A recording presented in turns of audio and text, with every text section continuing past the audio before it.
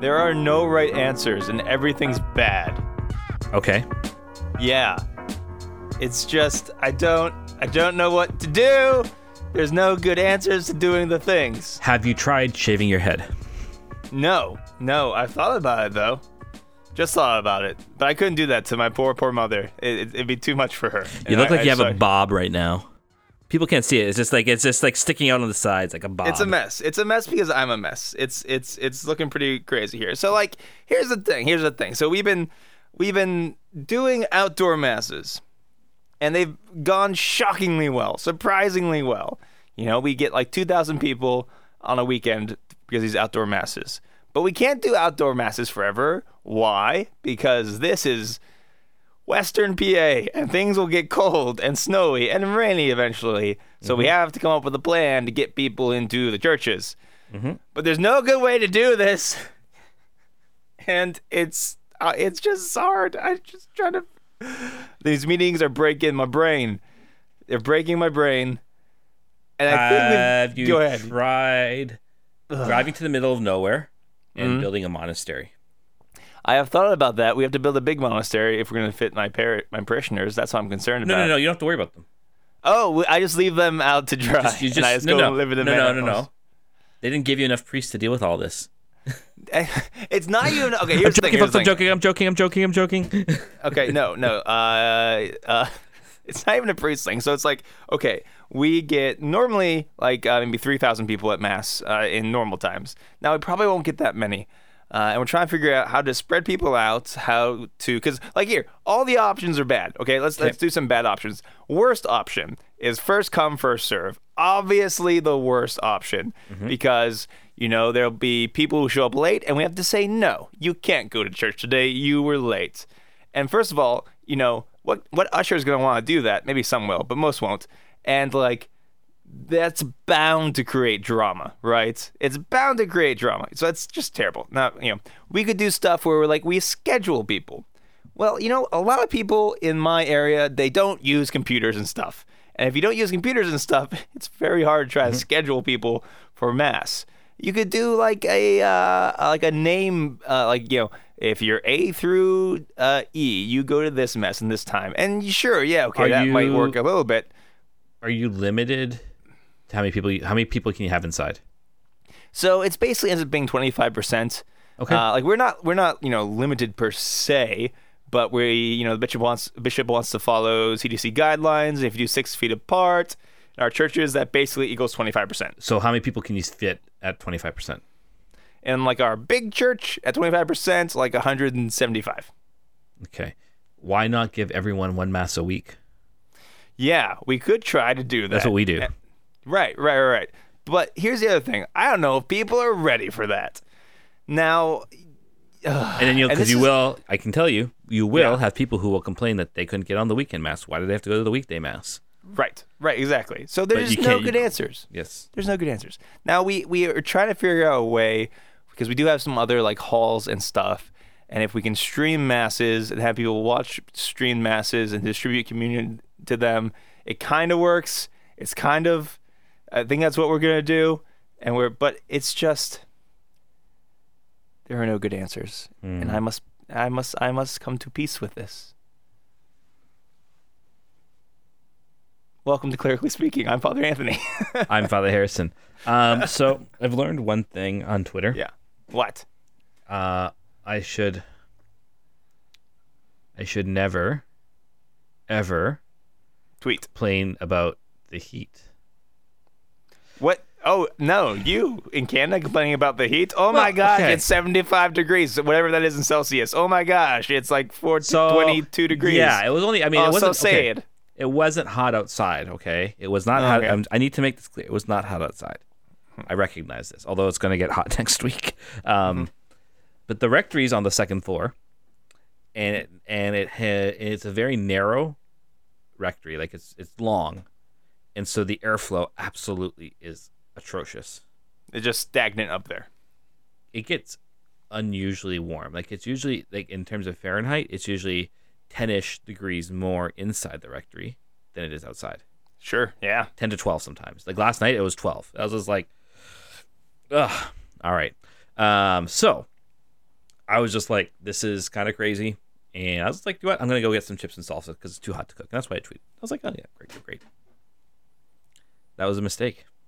So people were angry at you. They weren't. Well, we were all having some fun. That's good. It was actually really funny, except it was all, let's just gang up on Father Harrison. This is good. I support this.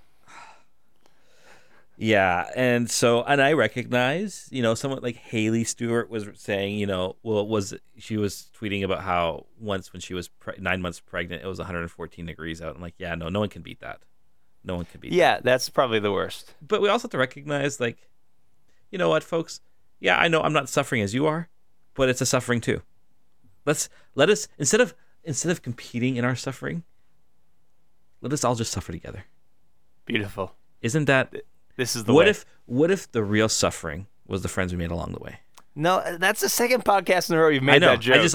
I'm putting the kibosh on it now. I love that. No phrase more so much. bad Twitter jokes on the podcast. Shame on you. Shame. Actually, I'm getting that from The Good Place. Okay, whatever. Let's get it from The Good Place. Anyway, still shame on you. Okay, let's just suffer together. But yeah, it was hot. So I had chips and salsa last night, and it was glorious, and it was super. And actually, the joking was nice and fun. Except the problem was it distracted me from reading Hegel. What's the perfect Hegel reading weather? Go. Oh my gosh. Stormy. Dark. Yes. Excessively rainy. Yeah. Cold enough that you need to wear a hoodie. And that you feel like your whole existence is for naught. That sounds like a wonderful place to be.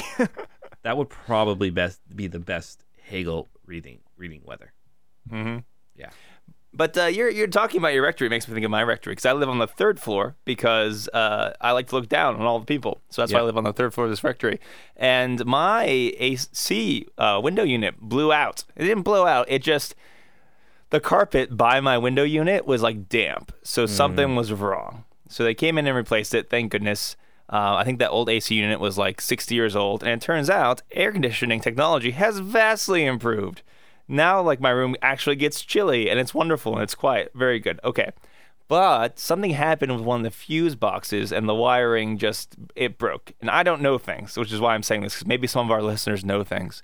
It turns out the wiring in this old rectory is knob and tube wiring.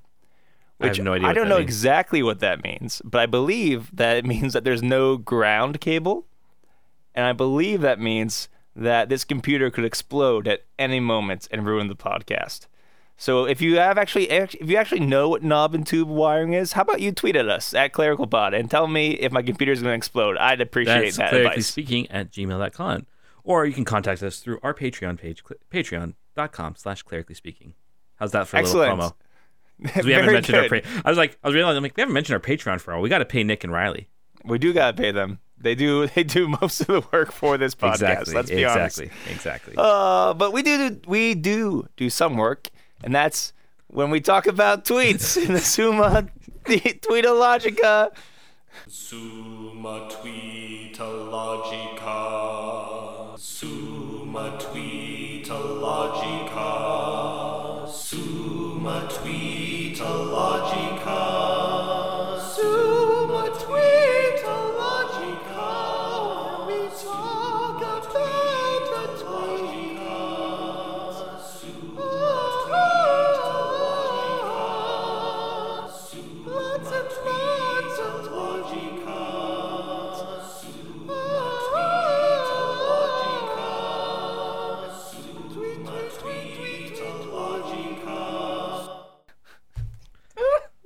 We're so broken today.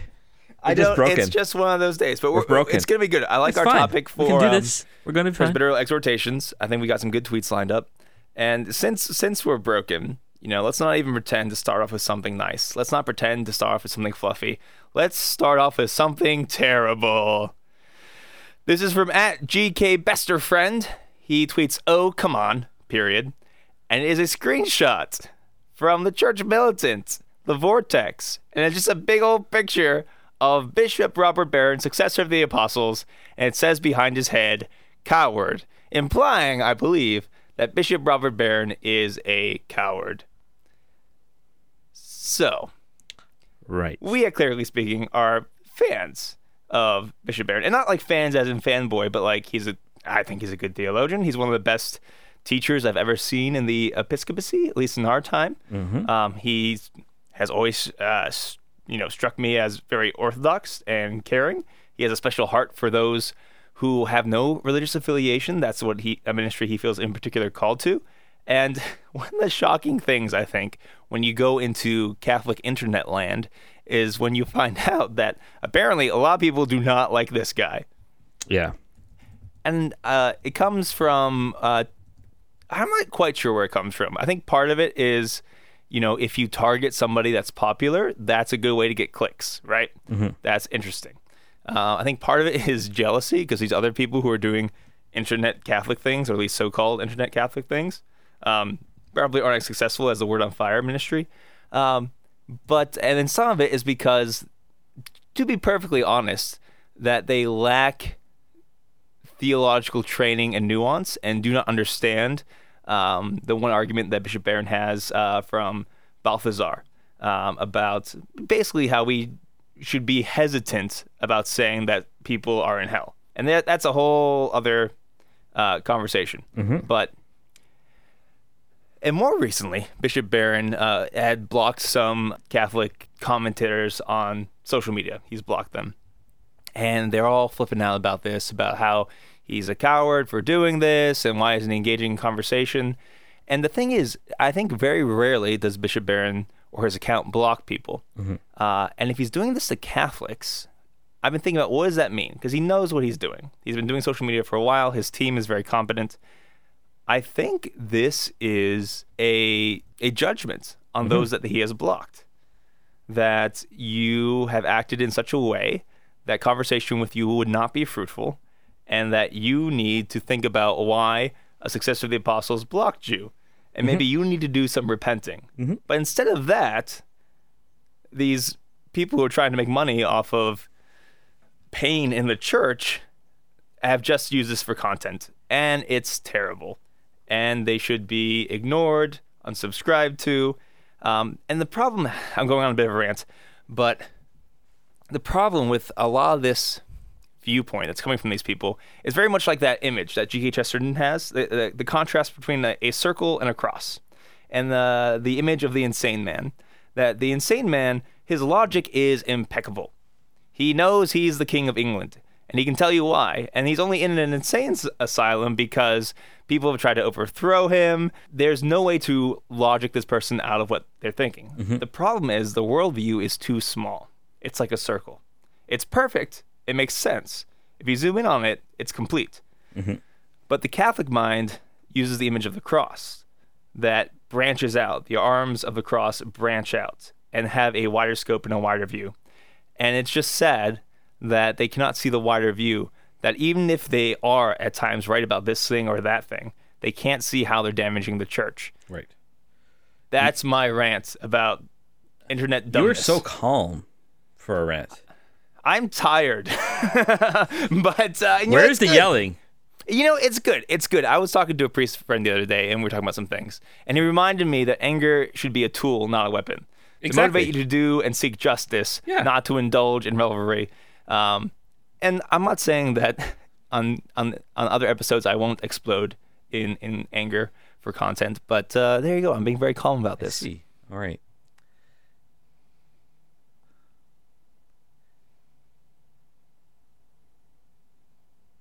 I'm trying not to be too angry. Anybody who pays attention to these people with a motive and gives them the clicks they need to do their work, and which gives them money, anyone who gives them a voice and you see, there is a difference between calumny and there is a difference between an honest discussion and dialogue. Actually, Barron has a great video on this. Right. Yes, he does. And it was very good. And I'm like, I buy into whatever Barron's saying here. I think these sites should be placed under interdict. Because I think the time for ecclesial censure has come. It is damaging the unity of the church in a far more effective way than outside forces are. It is a Protestant mentality that sets themselves up to be their own authority over and against the bishops. You might disagree. I disagree with what bishops say sometimes. But do I go out on Twitter and say, I can't believe what this bishop said. What a heretic. Blah, blah, blah. Because most of the times bishops aren't saying anything heretical anyways. You might disagree. You might have a different theological emphasis. But out of respect for authority, you would do it in a honorable way. I said to a deacon I was having lunch with today, I said, because he's in the military, and I said, would you, if you did what some of these people do online to your superiors, what would happen? He goes, I would be discharged from the army immediately. I said, yeah. Oh, yeah. Yeah. They're getting away with it because we've let them too. Like in a sense of like, we haven't allowed a significant punishment to come down upon them, and they deserve it. Yeah. Okay. So two things. I want to address that, but also so when they hear that argument about, hey, you need to have like respect for your bishop and arguments about obedience, the thing that they'll say is, well, what about the abuse crisis? So they're Donatists. Right. So we'll get to that, but I think there's something even more fundamental than a heresy here. It's that they are using the abuse crisis to push their own ideology. They're using the abuse crisis, which is horrible, evil thing that really has happened, and they're using it as a tool to push their own ideology, and that is straight up evil. Yep. It's evil to use this evil thing against people and to make this equivalence that a bishop's theological opinion about something or a bishop's use of particular law in the church or whatever is the same thing as abusing someone who's vulnerable. It's absolutely not, and they should be ashamed of that. Right. And not only that, again, these people these divisive people are Donatists. Right. And explain what the Donatism is. says, I mean... Not as delicious as it sounds. Yeah. Donuts. And I'm stretching the use of Donatism a bit here, right? But Donatism was essentially that those who renounced the faith, they believed that anyone who denounced the faith, the sacraments that they had lost all sacramental powers essentially. So a bishop, if he actually renounced the faith under the persecutions and then came back into the life of the church, they would say, no, he was unfaithful. His baptisms were not valid. Right. His confessions weren't valid, etc. But again, this is why it's Donatism, though, because the reason Donatism was renounced as a heresy is because it's the office at work, not the person. Mm-hmm. And so in this case, what these people are attacking will say, well, this person's lost his moral authority. I'm like, maybe so, but he's not acting out of his person. He's acting out of his office. Right. So they're actually Donatists. Yes. And Donatism's a heresy, and heresies need to be squelched in the church.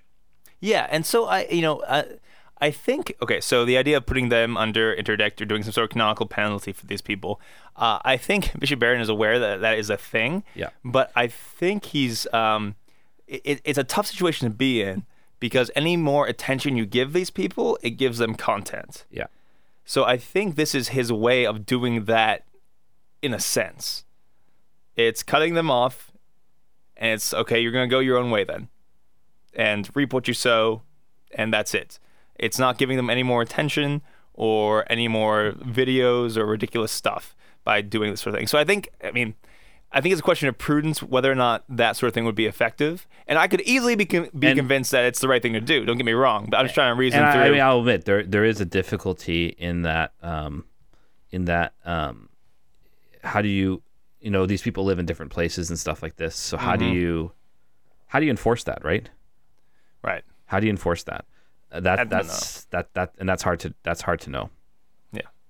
So, anyways, that's enough on that tweet. That's enough on that one. So, let's go with Fiona at Semibrarian. Reminder that if you ever have the opportunity to do catechesis of the Good Shepherd training, you should. And I don't know if do you know what catechesis of the Good Shepherd is? I do. I'm a big fan of it. Yeah, I am too. So for those who don't know what Catechesis of the Good Shepherd is, it's a formation. It's used the Montessori method, which was actually developed for catechesis initially, and it uses more tactile forms of learning for younger kids because they don't learn through abstract concepts. They learn through concrete things, and so they get to play around with different things and stuff like this. And it's a very I've seen its power in kids, and I'm just like dutifully impressed.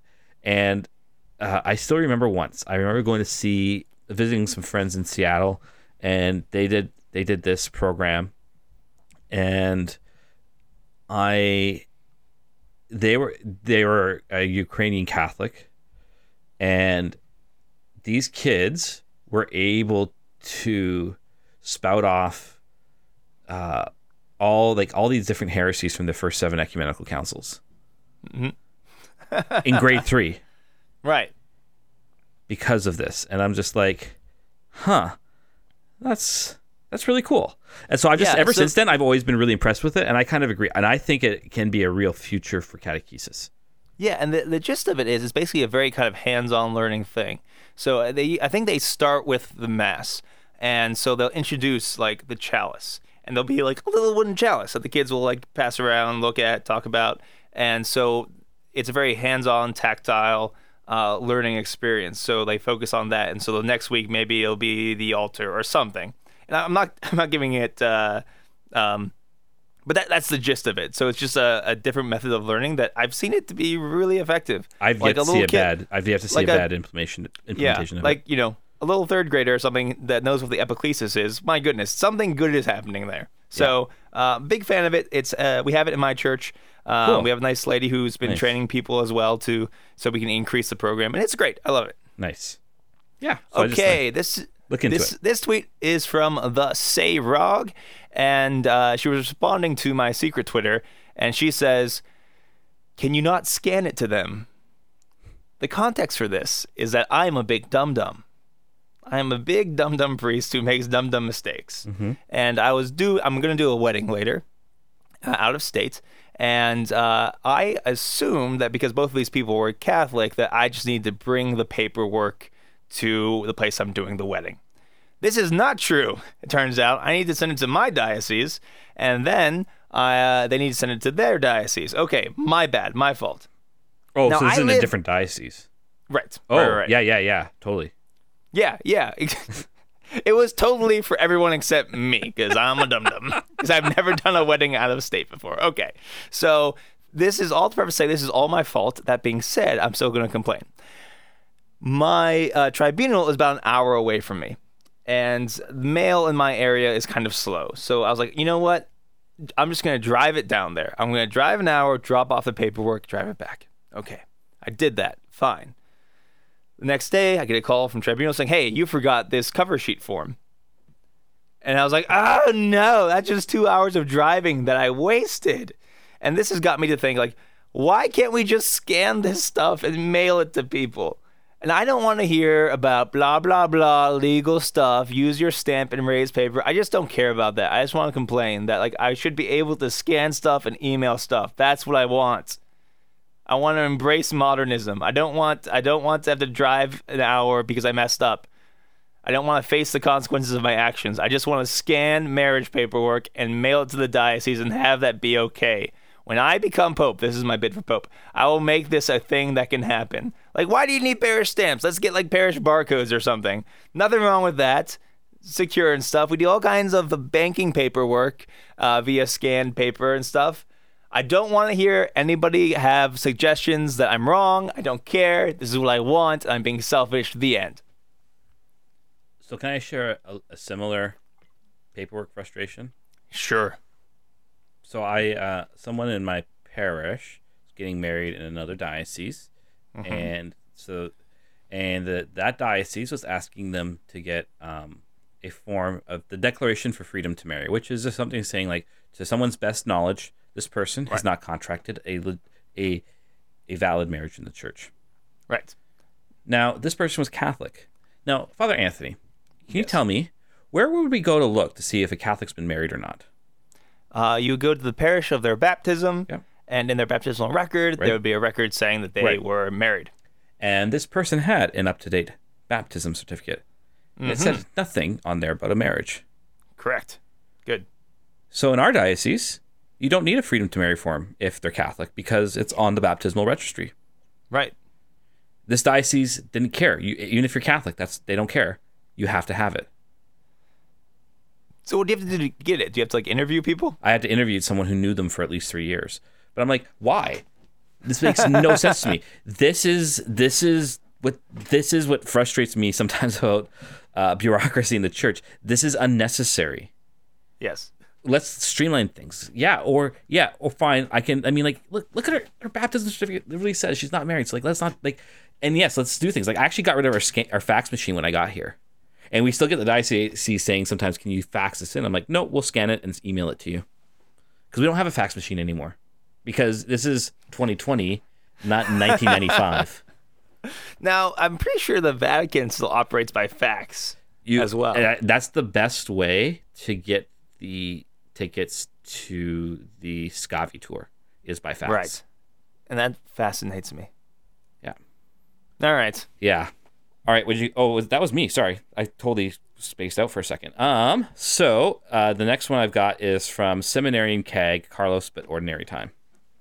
Nothing warms my heart more than seeing grandparents teaching their grandkids how to pray in church. And I just thought this is a nice little.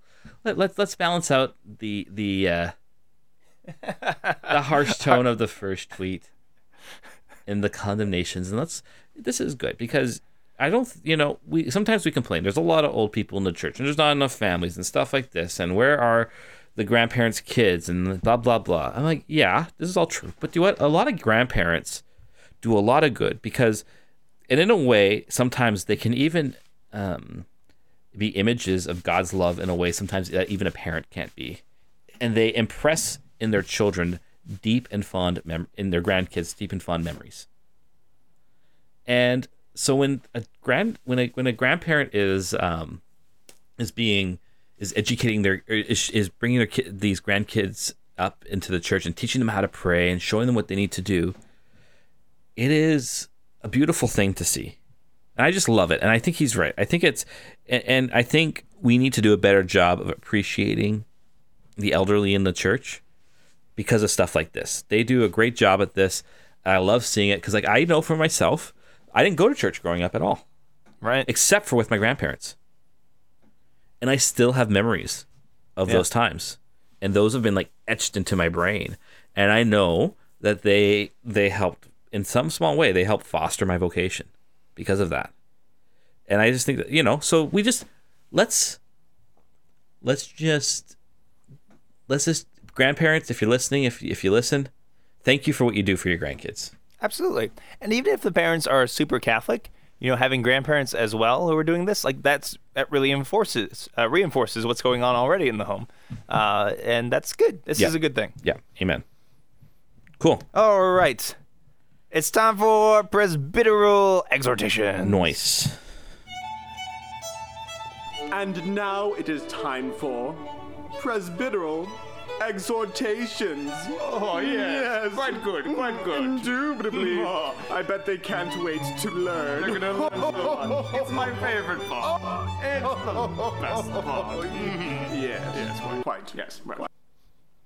So I have these smelling salts, and I keep them in my rectory in case, if I get a call in the middle of the night, I need to wake up right away. I can crack one of these bad boys open, and wait, I'll do it for the microphone. I can crack one of these guys open, and then and it really does wake you up, and that's what I'm trying to do, because we're gonna talk about something important and serious and near and dear to my heart, and I want to be wide awake for it. Okay, Father Harrison, we're gonna talk about seminary a little bit. Ooh. Right, and I know there's a lot of seminarians who listen to our podcast. Yep. I think there's also some priest formators who listen to our podcast, and so that's part of the reason. Another part of the reason, at least the aspect I want to talk about, is that I still think that there are a lot of problems with power structures in the church. Okay. I'm not talking about the hierarchy per se. I'm not trying to tear down the hierarchy. The hierarchy is good, and I am for it. And I made promises saying that I am for it, and I absolutely. But how that is exercised sometimes, I think, is doing great damage to the church. And I think the talking about, the underlying problem, the abuse scandal, wasn't just the sexual abuse, which is horrible and horrifying. I think the deeper issue underneath that is the abuse of power. And I think that's what we especially saw when the PA grand jury report came out, McCarrick stuff, that there's an extreme abuse of power. Mm-hmm. But that sort of thing doesn't come out of nowhere. It comes out of a culture that allows it. And I think there's other aspects with this culture of abuse of power is still present in parishes, in seminaries, in downtown in dioceses, and in, like I said, so I'm drawing from my experience. Not every place exactly the same. My experience in major seminary overall was very good and very healthy. But I'm talking about some stories from my time in minor seminary that were not, and want to use this as a jumping off point. Sound good? Yep, sounds good. Let's do it. Father Harrison, why would somebody join the seminary? Why would someone join the seminary in the year 2020? Why would any man, young or old, want to do that thing? Because they love Jesus Christ and his church and want to serve him wholeheartedly with their whole life. Yes! That's exactly right. Okay, good. And it's a shame that we forget that. And this is me getting really angry about stuff, because that's the truth. And now sometimes those motivations, they need purified. A lot of us, when we're young or we're just getting to the faith, there's a part of us that wants to be, the savior of the church, whatever. But behind that needs to be formed, sure. Behind that, at the heart of it, no matter what kind of guy is joining seminary, 99% of them are doing it because they love God, they love his church, they want to serve, they want to help, they want to be on the front lines. Right. And we can never forget that. Mm-hmm. So I think we've even joked on the podcast before. What's the informal hierarchy of the church? What's at the very top would be like the Pope and bishops. Mm-hmm. Then under that you've got priests. Then you have the laity, and what's underneath the laity? Seminarians.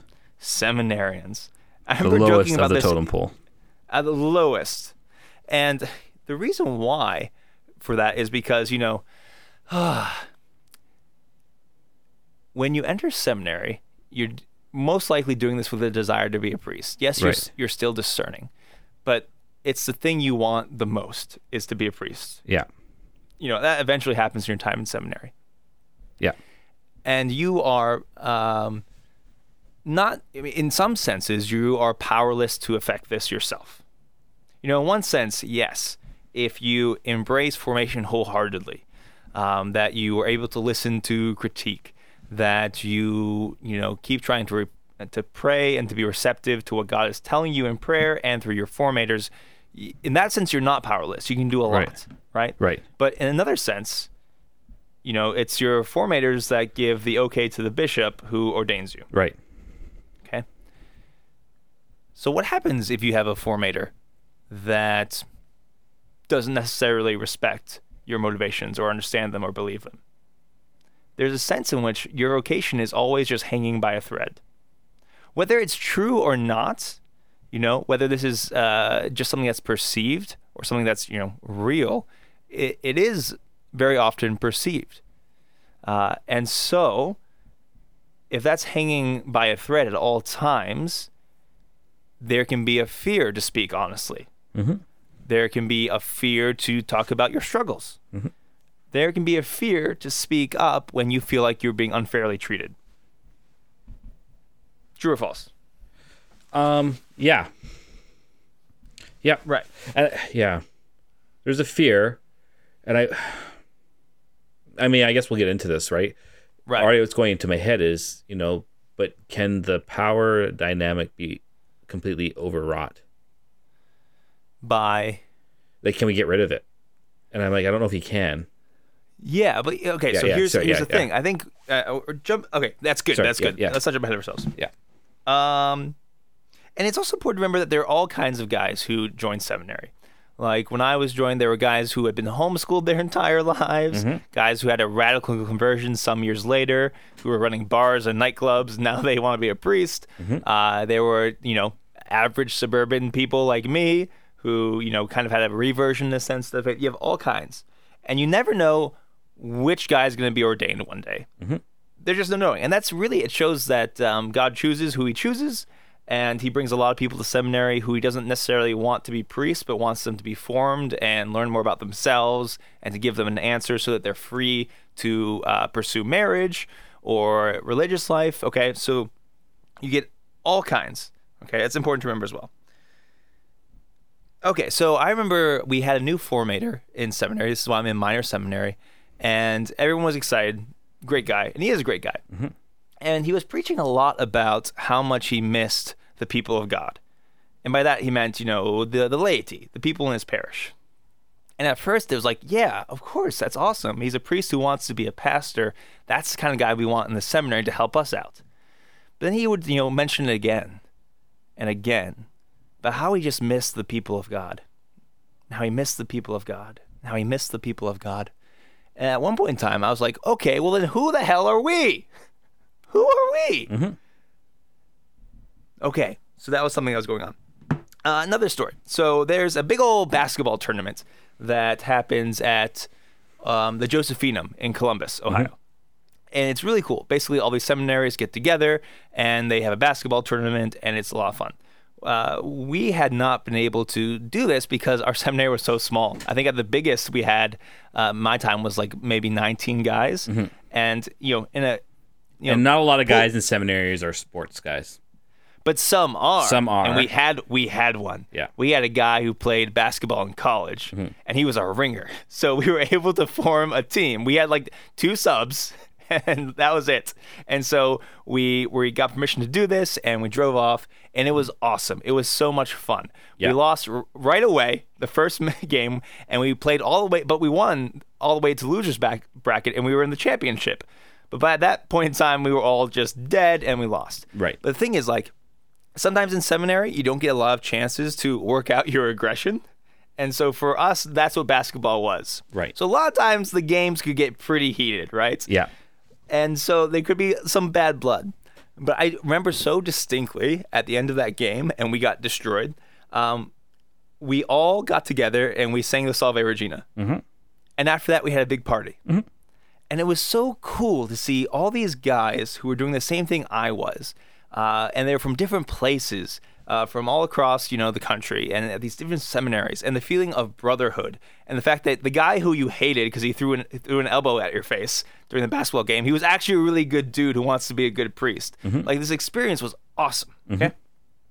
So the next year, the tournament's coming up, and we had assumed that we would get permission to do this as well, right?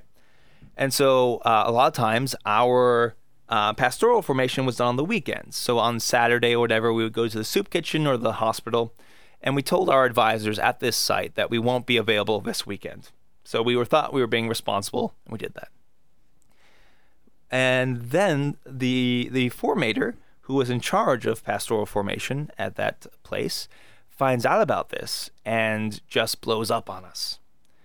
And this person brought us in one by one to ask us why we didn't care about pastoral formation, why we didn't care about serving. And this all blew us away because we thought we were being responsible. We did this last year. We informed our people that we're doing this. Mm-hmm. And instead, we all just got high-roaded by this person. And I remember specifically, at that time, I was an English major, and I was writing some poetry and stuff. And the college had published one of my poems, and the formator thought this was good. So this formator asked me to write a poem about my experience at this basketball tournament, and if I did that, then I could go. What? Exactly! That's so weird! And it was a total power play. And, like, not being able to see how good this formation was, this experience of brotherhood was, and it's not like we're blowing off all of our pastoral formation in our apostolic works. This is one weekend, and we did it last year, right? Mm-hmm. But this person had to put this person's power over us in that moment. Right. Okay. One more story. Okay. It was Spy Wednesday. Mm-hmm. Do you remember what Spy Wednesday is, Harrison? It's the day of Judas's betrayal in Holy Week. Yeah, and so it's not something like we celebrate. It's kind of like a traditional thing because that's when Judas went to go talk to the Pharisees. So he's acting like a spy, and it's called Spy Wednesday, which is just the coolest name for a day, right? This is good Catholic stuff. Okay. we were all brought into the chapel for a meeting. And in that chapel, one of the formators, I'm trying to be as general as I possibly can, but one of the formators totally reamed us out, saying that, there were water bottles left in the gym. And why would we do that? Do we not respect the maintenance men? Do we treat them like slaves? Is that how you see them? Do you see them as slaves? We had an optional holy hour at 5 o'clock in the morning. Now, a lot of guys didn't go to the optional holy hour at 5 o'clock in the morning. And because we were told it was optional. And some guys do their holy hours later. I do mine 5 o'clock in the morning. And it's 5 o'clock in the morning. And so we were yelled at, like, do we not love the Blessed Sacrament?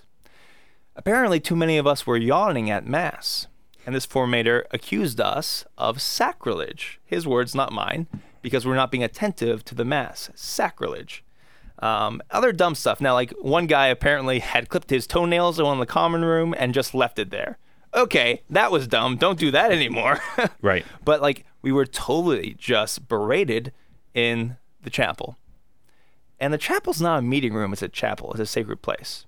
So there's not an opportunity to respond to this, right? That's why it's set up this way. And after all this, of accusing us of all these things, it was basically, okay, have a good Holy Week, and we'll see you later.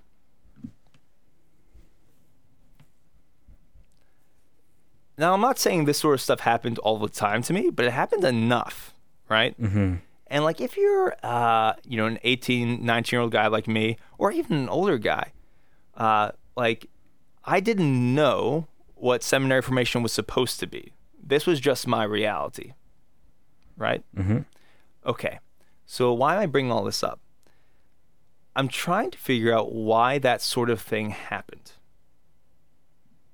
Now, obviously, because of whatever the heck's going on with these people personally. But there's this weird thing. And, like, even, like, I was talking to another seminarian who had, has a pastoral assignment for the year at a parish. And one of the people tried to make this person, do something. And so you're a seminarian, you have to do whatever I say. Man, what's going on? And I think this is when we start talking about the different power dynamics going on. Mm-hmm. And I want to talk a little bit about clericalism. That there is a kind of, like, we can never, still in parishes, there's a thing where, like, you can never really be angry or criticize a priest. Mm-hmm. Because the priest is holy. The priest is above all this. Mm-hmm. But a lot of times there's reason to be angry at your priest, right? Mm-hmm. We screw up, some priests are bad, all this sort of thing. But sometimes we don't know how to deal with that. So either we go off the deep end and start slandering the priest and gossiping about him, mm-hmm. or we keep it, like, bottled up inside. But a seminarian doesn't have that kind of power.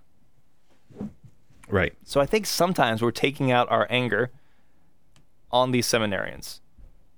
And a lot of times that's what it felt like. Like I said, this is just my experience, but a lot of the formation was directed not toward making you a good priest, but to keep you from being a bad priest. Mm-hmm. And that's not a healthy way to go about things. No. Okay. So I've been monologuing for a bit. Do you have thoughts? No, only because, I don't know why. I had a really good seminary formation. Right. This wasn't an issue in my seminary, ever.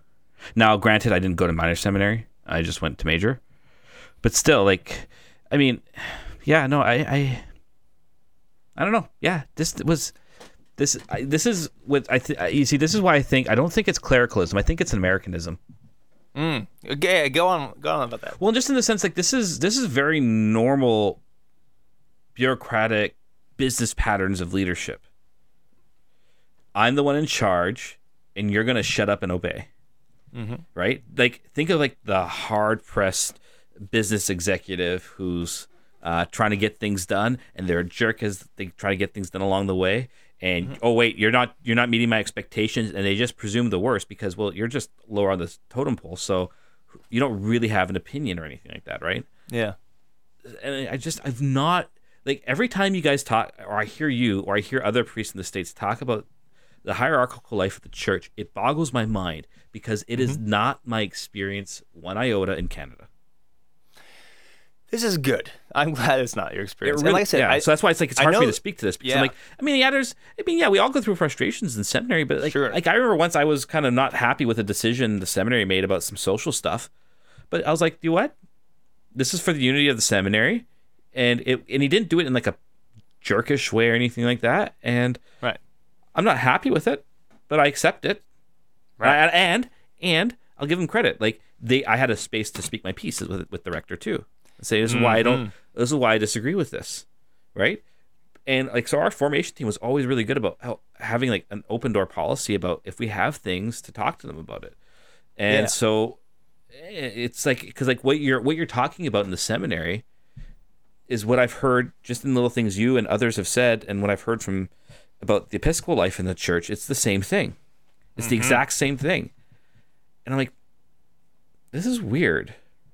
Weird. So I'm always like I almost, it's not that I'm tuning out, but I'm just like, I don't know what to say because this is not my experience. The problem becomes, if I can, like there's a corollary though in Canada, is that people are so used to to our way of leadership that when a priest actually has to make a decision for the good of the unity of the parish or whatever like that, people flip out because they didn't get their way or anything like that, and then they start, the calumny and stuff like that. Because normally they do get their way. Well, not always, but it's just like there isn't this sense that the priest can just in the end make it, like after he's consulted properly, and he should, in cases with big decisions. Yeah. They're just not used, like they're used to a bit more of a democratic process sometimes, and so that's not healthy either sometimes, because in the end the priest has gone through a crud load of schooling and experience to be able to make these decisions. Sure. Right. And so he's probably thinking about a lot of other things that some people just haven't thought about yet. Yeah. So it's just weird to me. Yeah, and it's a priest's duty to explain his thinking and all that jazz. And like I said, and sometimes, I know that there are guys who have way worse stories than me, and I'm not talking about sexual stuff. I'm talking about weird abuses of power. There's guys who have way worse stories than me. It's all in the States. And guys who have, wasn't their experience, So it is across the board, but I think it's on there enough. And even like, how about this like common experience of it's time for a end of the year evaluation. And this would happen so many times that you'd be on one end of the table and then all the formators would be on the other end of the table. And it was like nobody was on your side. You guys, the whole formation team was with you? Yes, that's how we did ours. We just was with the rector. Okay, this is a different sort of thing, right? And I don't actually, I'm not opposed to having the whole formation team there and talking about stuff, but it'd be so often that stuff would be brought up that was never told to you while you were doing stuff during the year. Yeah. It was all saved up and Interesting. unleashed on you. Interesting. And the other thing that would bother me about it is that no one was on your side. Now, like when I got to major seminary, I had learned through a lot of experience how to stand up for myself, how to be confrontational in a productive way. And there were times like I had a lot of disagreements with my rector, and there were times where I got in trouble. But I always felt confident that I could go to his office and we could talk it out. And we could. And I very much respected him because like when we both sat down, we could talk it out. And it was good. It was healthy, but I had to learn how to do that the hard way. And that's a tough thing too, because you have this dynamic where it's like, okay, I really want to be a priest. And I'm going to have to sacrifice a lot to be a priest. But I don't think I should sacrifice my inner dignity to be a priest. If this person isn't going to respect me as a human being, as a man, if this person is going to respect me as a Christian, if this person is not going to respect me as even as malformed as I may be, I wanted to enter seminary to love and serve God and his people, then I have to stand up for myself in that way. And like it never came down to something that strong for me, but for some guys I think it does. And I think it's a very difficult crossroads to be at. So, see, it's interesting because like now that you've kind of shared this, because like I'm like, well, yeah, of course there's going to be power dynamics because someone has authority over you, right? Right, sure. So, and I grant that. I'm like, yeah. So that's why I'm like, I don't think you can ever get rid of that because this is the thing. I some people are like, we need to get rid of power structures. And I'm like, no, that doesn't, no society has ever functioned in a perfectly equal way where everyone is on an equal level with each other. No, it's not. you can't. It is not how like. It's funny because like you know how a lot of people complain about the hierarchical structure of the church. I'm like, well, the reason the church is hierarchically structured is because this is how humans naturally organize, and so God is kind of recognizes how we organize as human beings, and is kind of affirming that, right? So we can't get rid of that. You can't get rid of that. It's not going to happen. Mm-hmm.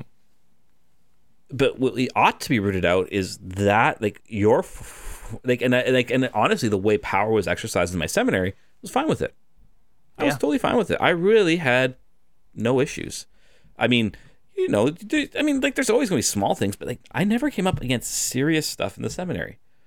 But what you're talking about, be like, yeah, that needs to go, and that needs to go fast. Right. So I think this is why it dovetails really well with what you talked about last episode, about that detachment. Right. To be detached in order to love more properly. Right. I think what sometimes happens in seminary communities, especially small ones, but it can happen in big ones as well. It happened in kind of mundane ways in my bigger seminary, like not like traumatizing ways like it happened in my minor seminary. But you can kind of get into a seminary bubble where like every little thing about the community becomes a big deal. You know, little rumors can get spread, or things get blown out of proportion because you're stuck in this little bubble. Basically, referring to last episode, you're real zoomed in on the portrait. Right. Instead of taking a step back and realizing, okay, who is the formator? The formator is Jesus Christ. Mm-hmm. And that's why I was able to turn out into the lovely priest I am today. Because even in those terrible times, and I had like really deep experiences of it, that Christ was still forming me, sometimes in spite of what was going on in the seminary. Later on, it felt like the Holy Spirit and the seminary faculty were working real well together, and that was better, right? But I think we need to have a kind of a holy detachment and reverence for the seminarian. That this is whatever God's going to do with the seminarian, whether bring him to priesthood or to something else. That's God's business, right? And I think we need to take more of a direction that's like spiritual direction. Now, in the seminary, you have two kinds of formation. Internal formation, which that's spiritual direction. So the spiritual director does not report to anyone else. It's almost like the seal of confession. Not technically as strong, but most internal formators I know, they treat it the same way, right? And external formation, why? Because the church has the right to know who you are. So you kind of do the same things that you would do in spiritual direction, but in a different way, in a more open way, right? But I think you need to have the same attitude as a spiritual director. And I believe the attitude of the spiritual director is, I'm helping this person listen to the Holy Spirit. You know, so that the formator is a guide. Right. Right. And sometimes you do need to, you know, like once you build up a relationship and build up trust, sometimes you have to have really difficult conversations. You have to be more forceful.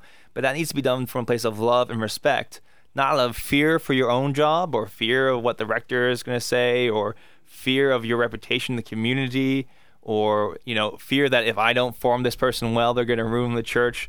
I think a lot of this stems out of fear. And that's why I saw like the greatest abuses of power came because someone did not know how to hold their power.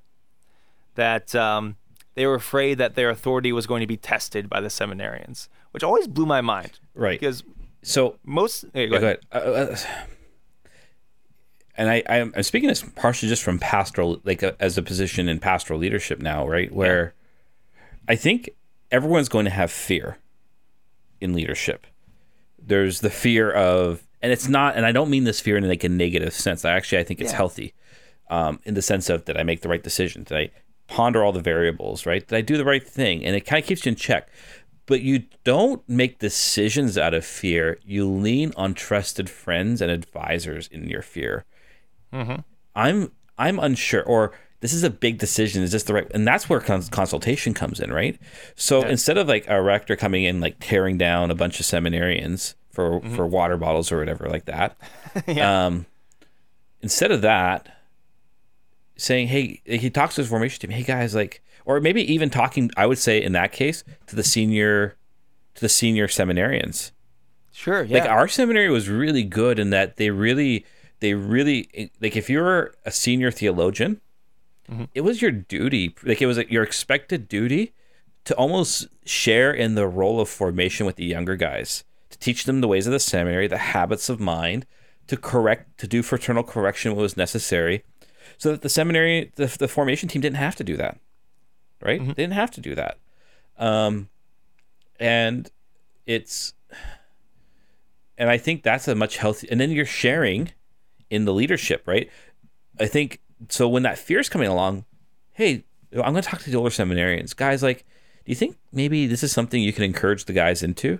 And this is the other thing, because seminarians tend to listen more to brother seminarians than they will to a formation team. This is true. Right? So much formation happened with us just BSing or checking ourselves, or like, hey, you were a total jerk in class. Why'd you do that? Or something, you know? Yeah. Or, you're angry at this formator, but actually what he said had some merit. Like, that happened all the time, especially in major seminary. Yeah. So that's what I was just saying. I think that is and it's the same thing like in like a parish, right? If a priest just comes down and just says, this is the way things are all the time, without any consultation ever. Right. Yeah, he's a totalitarian. He's acting out of fear of losing his authority over the people. Now, you have to do that sometimes. You have to make a judgment for the good of the parish, where you don't maybe have time or whatever to listen to everyone.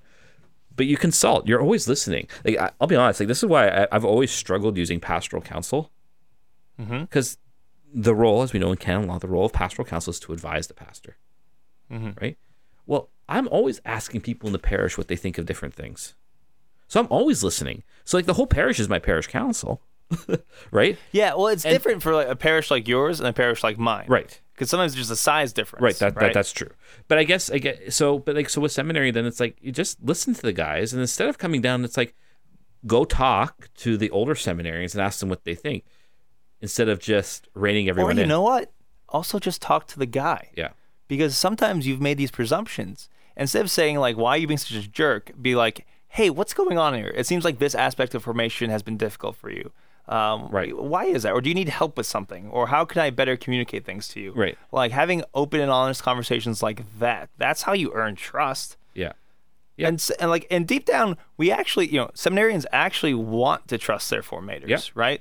Because we all go into seminary knowing that, like, we know we got some stuff wrong with us, right? We want to be good priests. But also that trust and that relationship needs to be built up. Yeah. No, exactly. So I think... And so, like I said, I want... Okay, just a few more things as we wrap up. Now, you can see that if that experience of mine was a typical experience for a seminarian, if that was his experience throughout all of formation, that's going to make a messed up priest. A priest that it's constantly been like a carrot that you never get, but you only get the stick. You only get the mahogany bat that's been beating you this entire time. Man, that's going to make you a very dangerous priest in a negative sense, But like the opposite can be true as well. Like if there's consultation, there's respect, there's the formator using their power for good, for helping and guiding the seminarian. If that's his experience, my goodness, that's training a priest to be a real leader and how to use power how it's meant to be. Because God gives us power in order that we can serve others. That's what it's for. It's for love, Exactly. Like if you go to the gym all the time, but you don't help people lift heavy things when they need to move, then you're not using your power well. Right. It's always for service. It's for something else. And so I guess part of the reason why I bring this up is I think, like I said, it's going to be different in every seminary, in every situation. But I don't think it's so uncommon that it's not worth bringing up. And, that's something that I would have wanted to hear about when I was in minor seminary. Right. Because you can be like, I guess this is normal. Yeah. I guess this is the church. And it's not. It's unhealthy. Right. Yeah. And I think the goal is not to, because you can easily submarine when this happens, that you just keep your head low. You never share yourself with your interior life with the faculty and that sort of thing. There may be times and brief periods where that's actually the prudent thing to do. But if you have to do that your entire seminary career, that's not going to be healthy. That's not going to be good. Right. And it turns out that you actually do have power. You actually do have agency. You do have the power to stand up for yourself. And rights.